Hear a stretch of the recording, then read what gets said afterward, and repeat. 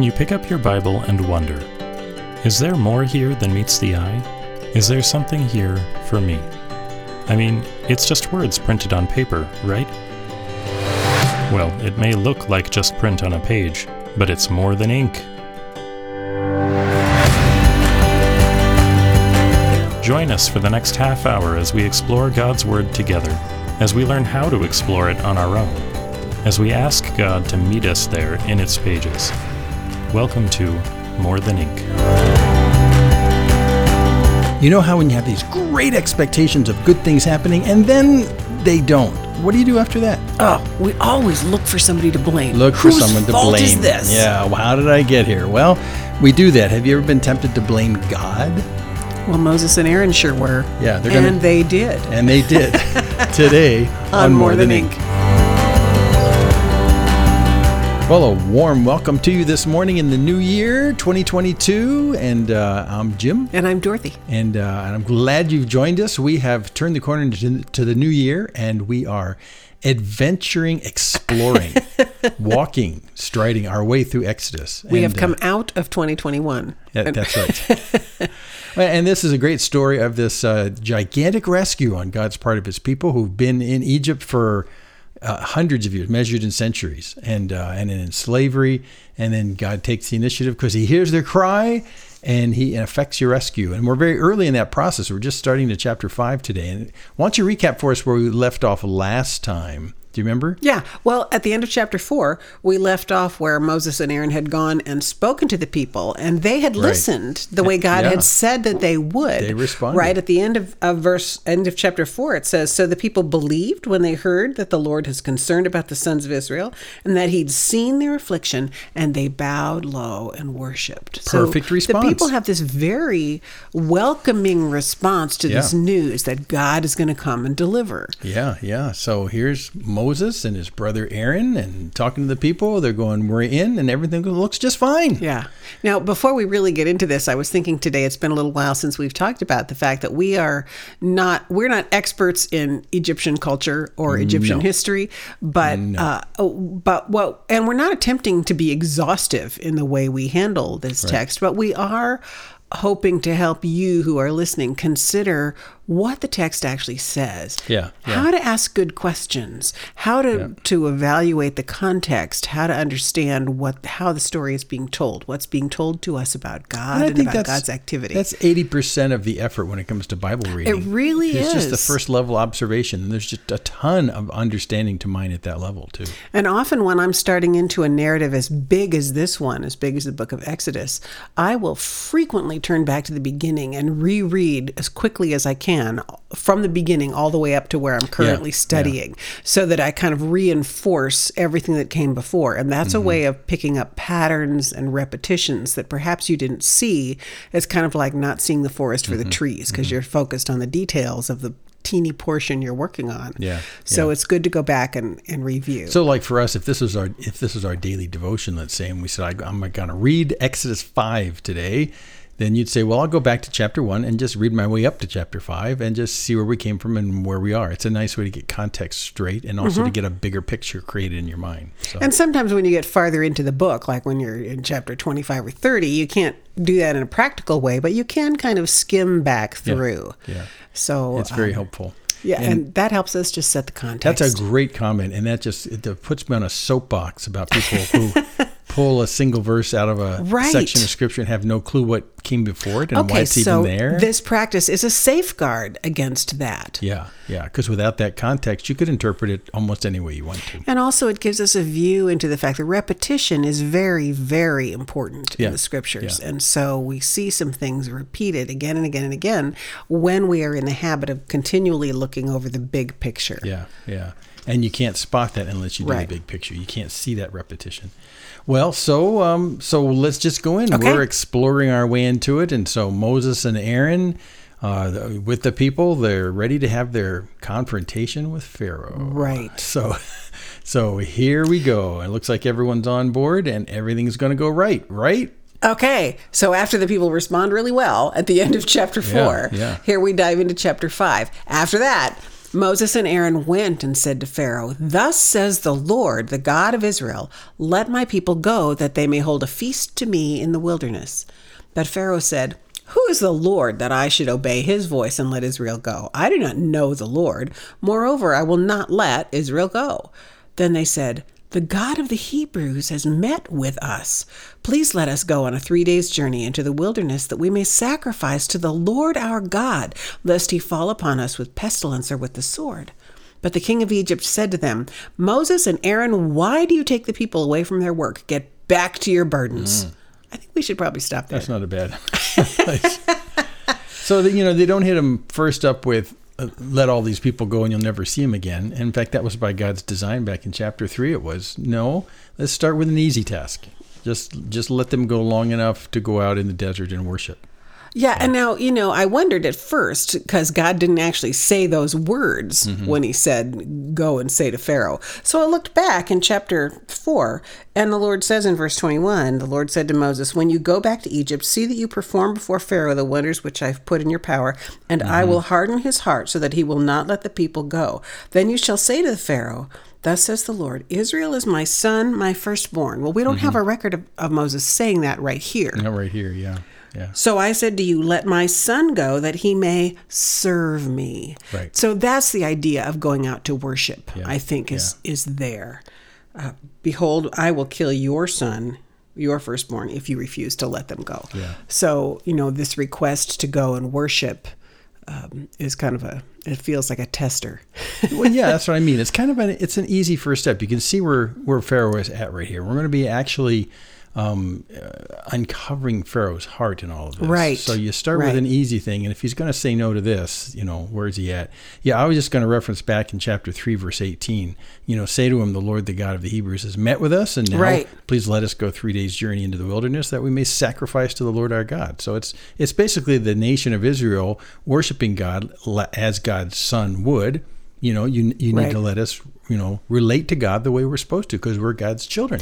Okay, but this phrase, the God of the Hebrews has met with us. I kind of didn't pay any attention to that until just a little while ago, and I suddenly realized the God of the Egyptians didn't come down and meet with them. No. Right? They resided in... No. It's a way of saying we have a God who's alive, and he's right here. And he's coming to us. And he's present. So he's called us out. Yeah. We need to go and meet with him. Yeah, it's a radically different idea from the gods, the panoply of gods in Egypt. Yeah, and so this is totally foreign to Pharaoh. I don't know who this God is. Yeah, I don't. And I think that's an honest thing. I don't know who your God is, but no, I'm not going to let you have, a 3-day vacation to go do this worship thing. I don't know who your God is. No. So he just says no. Yeah. Stay here and worship like we do. Yeah, exactly. Just stay right here and get back to your burdens. Right. Get back to work. Is this a snow day for you? You think you can go off and not, no, you got to do your stuff. So go back to work. That's his last line. Get back to your burdens. Verse 4. So let's push on. So Pharaoh says, "Behold, the people of the land are now many, and you make them rest from their burdens." That's his way of saying, we've come to rely on you all, and you want them to rest now? No way. Verse 6, "So the same day Pharaoh commanded the taskmasters of the people and their foremen, 'You shall no longer give the people straw to make bricks, as in the past. Let them go and gather straw for themselves. But the number of bricks that they made in the past you shall impose on them. You shall by no means reduce it, for they are idle. And therefore they cry, Let us go and offer sacrifice to our God. Let heavier work be laid on the men, that they may labor at it and pay no regard to lying words.'" Ooh, he's kind of against this. Well, yeah. So here we begin to see Pharaoh's heart beginning to be revealed. We see the hardness.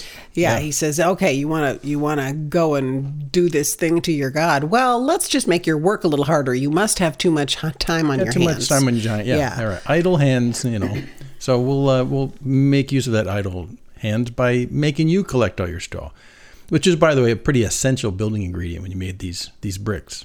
Yeah, it holds the bricks together. It gives the clay something to grab onto. Yeah, because these bricks are only sun-dried. They're not kiln-dried. The bricks we would think of are kiln-dried. You don't really need straw on them. But these ones that are sun-dried, you really do. It's an important thing. So, yeah. So now, I guess before this, some Egyptian, low-level workers were bringing big bunches of they were providing the materials they needed. They would collect it, and then the Israelites would just make the bricks. So now they have this extra work to do as well. Nuts. So there's a lot of repetition here in the story to drive home the fact that this was unfamiliar to everybody. Yeah. Right? So in verse 10, the taskmasters and the foremen of the people went out and said to the people, "Thus says Pharaoh, I will not give you straw.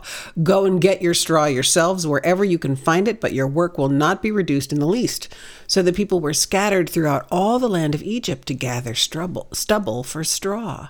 The taskmasters were urgent, saying, "Complete your work, your daily task each day as when there was straw." And the foremen of the people of Israel, whom Pharaoh's taskmasters had set over them, were beaten and were asked, "Why have you not done all your task of making bricks today and yesterday as in the past?" Ooh. Okay, so things are going really fast from bad to worse. Really fast. Right? The minute Moses comes with this message of deliverance, says, God sees you, God's going to deliver you, we're just going to go to Pharaoh and ask. Mm-hmm. Well, then things turn sour really fast. Yeah. And I think sometimes we don't expect that, right? We think God's deliverance is going to be immediate and beautiful and all good there's right now. going to be, yeah, that's right, immediately beautiful and good. But here we see in this story how the beginning of God's deliverance gets very hard. Yeah. Things get worse first. And is it because God's out of control? That's right. It's not at all. No, it's God not. is delivering. No, but there's an essential thing that's becoming unveiled right here that's Right. necessary. I think it becomes more apparent as we go on. But so this is a necessary step. Yeah. But this probably, if you pulled a random Hebrew off the streets and said, "Is this going according to the plan you thought was going to happen?" Right. Like at the end of chapter 4, you said, "Oh yeah, great, God's going to rescue us. Is Right. this what you envisioned?" And they'd say, "No, I don't think so. I mean, this has gotten worse." Hey, well, we're going to see in a minute that it's not what Moses expected either.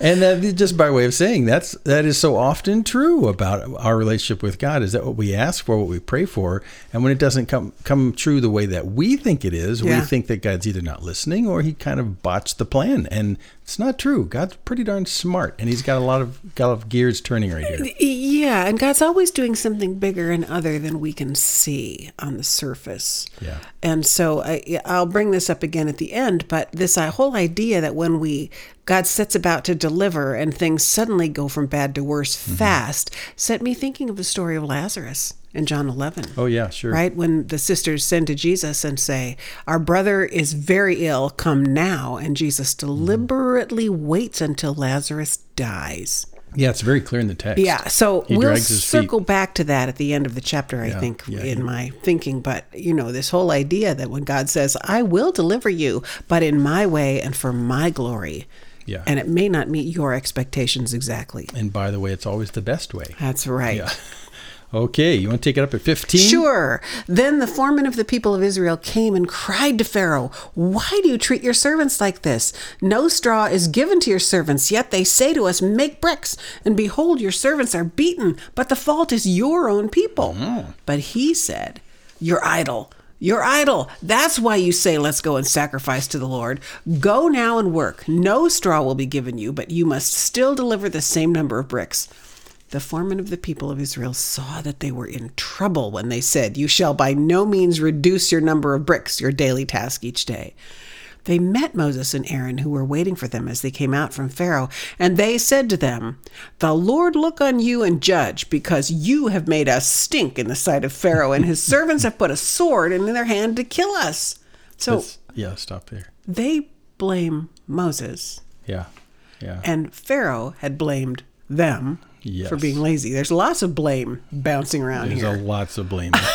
I mean, everyone does not like the new situation. Right. And I think it's somewhat poetic that we started here, that they, instead of them crying out to God, they cried out to They Pharaoh. cried to Pharaoh. Yeah. And trying to appeal to him, like, you need to change your decision because you're making things hard for us, and that's why we're falling short. So they cry out to Pharaoh to kind of adjust the situation, whereas it was an intentional thing on God's part that this would ratchet up like this. Right. To reveal Pharaoh's heart. To reveal Pharaoh's heart, yeah. And here they're actually putting the blame back to where it actually is. The problem is Pharaoh's people aren't collecting straw. That's the problem. And, logistically that is the problem.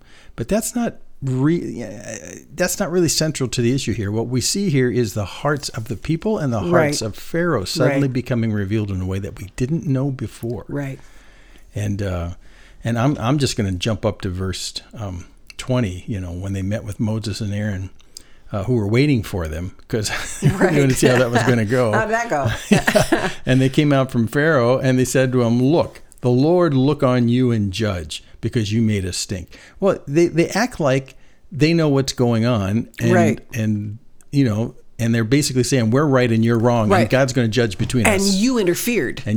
Right. Yeah. We could have worked this out, but you interfered. Yeah. And we asked God to judge. We're in the right. You're in the wrong, buddy. Oh my goodness. And when things go bad, that's exactly what we do. We end up kind of finding sides ourselves amongst the people around us about who's the fault, And in my perspective of what's going on, that's always right. So I'm right and you're wrong. God judge between us. You'll see. God will prove it to you. And this is your fault. You did this. Yeah, this is not my fault. This is your fault. And the Lord look on you and judge, and God will tell you that you're in the wrong, Moses. You're in the wrong, Aaron. You guys are wrong. You're totally wrong because suddenly you've made us stink in the sight of Pharaoh. Mm-hmm. I love that phrase. And stink. You've given him a weapon to kill us with. Exactly. So, the presumption when they say you made us stink with Pharaoh was that before this moment in time, they did not stink with Pharaoh. However, which is really not true. Which is not true. And that's what's interesting about their observation here. Mm-hmm. Moses didn't cause this stinking in the heart of Pharaoh against the Hebrews. That had been growing for quite some time. That's why they were stuck making bricks in the first place. That's right. Because Pharaoh was already feeling threatened by the numbers. If you remember back to early in the book, he said, "Oh, there's a lot of Hebrews. Let's put them to hard work." Yeah, but the Hebrews didn't know this is where the status of Pharaoh's heart was. They didn't really. And, after hundreds of years of being there, they have been enslaved, yes. But it seemed like things were going kind of okay as long as you played the game and you made your bricks. Out what their place was in this society. You keep Pharaoh happy. We have relatively good lives. And now Pharaoh is no longer happy. Well, Pharaoh wasn't happy. And they didn't know that until this very thing happened. He wasn't happy. He was actually antagonized against them. And they didn't know that until right here. Until Moses poked the blister. So Moses and Aaron didn't make them stink in the sight of Pharaoh. Right. Moses and Aaron just exposed the fact that he hated the Hebrews. That's what happened. They exposed what was already there, and that's a really important issue. And that I think for me, that's personally why God did this whole event right here, is so they could get a better look into the heart of this Pharaoh, who they thought was a relatively fair, although enslaving kind of king. Still, they didn't realize how much animosity was building in his heart against them, and they thought they could actually, if Moses and Aaron hadn't done what they had done, things would be fine with Pharaoh. See, I think also it gives us a view into the heart of the Israelites, the heart of the Hebrew people. They're called Hebrews up to this point, because look how fast they turned from receiving the message of deliverance with joy and worshiping God. Well, clearly a God they did not yet know. Yeah. To the minute things get worse, blaming the messenger. Right. And then what does the messenger do? Look at verse 22. Then Moses turned to the Lord and said, "Oh Lord, why have you done evil to this people? Why did you ever send me? This is your fault, right? Yeah. For since I came to Pharaoh to speak in your name, he's done evil to this people, and you have not delivered your people at all." Wow. Oh, man, the blame is passing quick here. No kidding. So he's not only blaming the Lord for this turn of events, but he's also feeling very sorry for himself. Why did you send me if you knew it was going to turn out this way? God had told him it was going to happen. He told him it would. I mean, he told him it would happen. And I think it was back in chapter 3. He predicted exactly Pharaoh's response. This is going to be tough. It's not going to go really well. He's I'll get not you out going to eventually. let you go. Yeah, so this shouldn't be a surprise. But now the people, the people are blaming Moses and Aaron, and now Moses is going and blaming God, and the blame's going around everywhere. Yeah. and boy, is this like us? It is so much like us. Oh my goodness. Yeah, the righteous response would be to look around and see how the circumstances have gone south, and then get on your knees and say, "God, I don't understand what's happening, but I trust you got things under control. But man, I am really confused." Well, it's even okay to say, "God, what are you doing?" Because I don't understand this. The problem is my understanding and my response, not your righteous activity. And then, see, that's where you come down. Paul says we walk by faith and not sight. And so your sight tells you that Pharaoh has gotten bad and Moses and Aaron aren't helping you. Your sight's telling you everything's bad. But God said he was going to get you released. He was going to get you out. He told you this already, even through Moses and Aaron. I'm going to get you out. So are they willing to trust that statement, or are they willing to trust what their eyes are telling them? But here's the really big thought that I take away from here, and that is that the beginning of God's deliverance of his people out of Egypt looks like a disaster. Oh, yeah. Things turn very bad right after the announcement, let my people go. And I think we need to take that to heart. Because as I said before, that set me thinking about the story of Lazarus, right? When Jesus said, this is for the glory of God. And so he holds still and waits 3 days for Lazarus to die and be buried. Yeah. And then he says later to the sisters, when he's standing in front of the tomb about to raise him, he says, if you believe, you will see the glory of God. But he let them endure those days of grief. Yeah, that was deliberate. That was totally deliberate. You know, Jesus himself also died, right? And the disciples were like, well, this shouldn't have happened. Right. When he had been telling them all along, I'm going up to Jerusalem and I'm going to die. Yeah. And even Paul himself says in the beginning of 2 Corinthians 1, he says, we despaired of life itself so that our hope would be in God and not in ourselves. Yeah. That's 2 Corinthians 1, 8 and 9. Yeah. So I think that is a huge principle here. That when God says, I will deliver, he may not do it in the way we expect, and things might look like they're getting a whole lot worse before they get better. And it's constantly keeping you on this knife edge of whether you're willing to trust God's promises over what your eyes are telling you what's going on around you. You know, your eyes are telling you it's all going south, but you don't see the half of what goes on in God's plan. And not just your eyes, but your heart experience. I mean, this was painful and difficult for them. And what God was doing in the Hebrews was making them want to get out.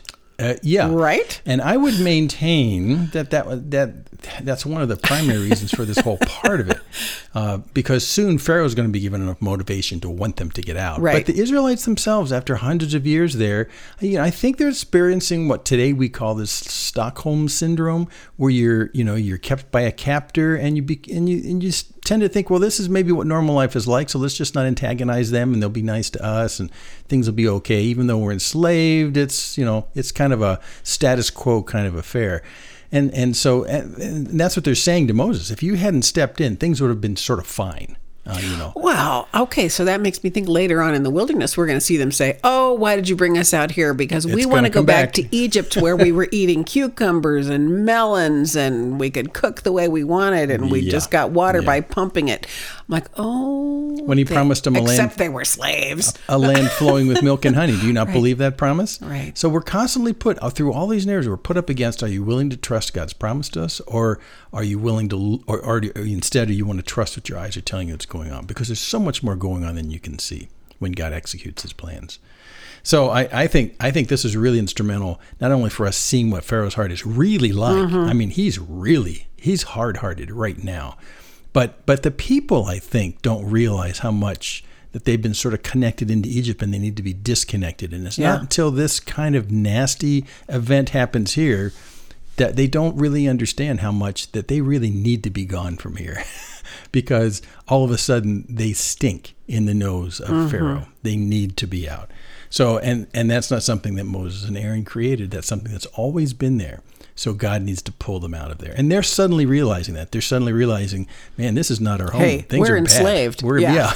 They sort of wake up and go, we're enslaved here? And you realize that Pharaoh doesn't like us? This is like a bad deal. We need to get out of here. You said Stockholm syndrome. I'm thinking more frog in the pot syndrome. Well, right? They just kind of drifted into this over the generations and sort of got used to it. This is just their life now, right? And maybe in some way they've sort of forgotten that God promised them a land someplace else that's much, much better. And they just got used to being here. I think that's very likely. And so by revealing Pharaoh's hearts, they're saying, oh, we really do need to get out of here. We really do need to. So I think God's revealing their own hearts to themselves. That's what's going on here.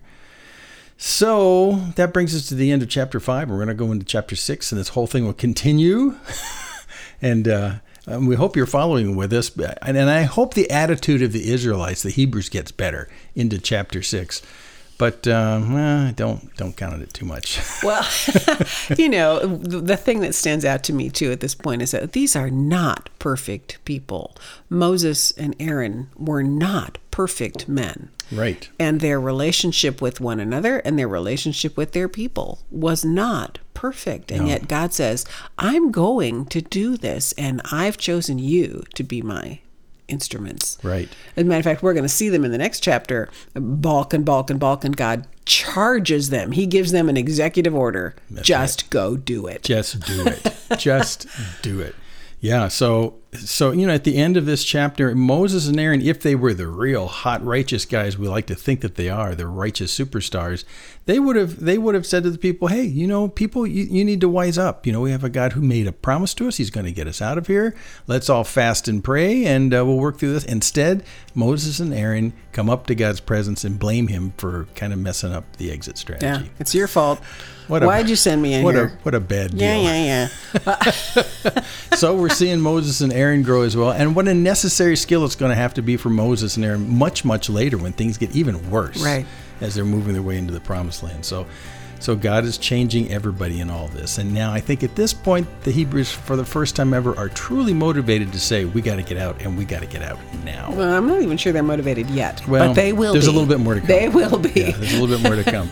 So that's good to know. And so that's why God gives us these stories, really to reveal the nature of the human heart, and that's why he brings us through tough times in order to reveal the nature of our own hearts. So we'll see that revealed more as we go on here. So I'm Jim. And I'm Dorothy. And we're glad you're with us. And we hope you join us next week as we come into Exodus 6. And we hope things turn out better. We'll see how it goes. Come join us next time on More Than Ink.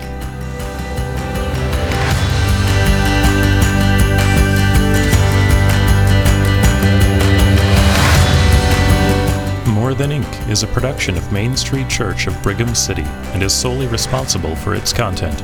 To contact us with your questions or comments, just go to our website, morethanink.org.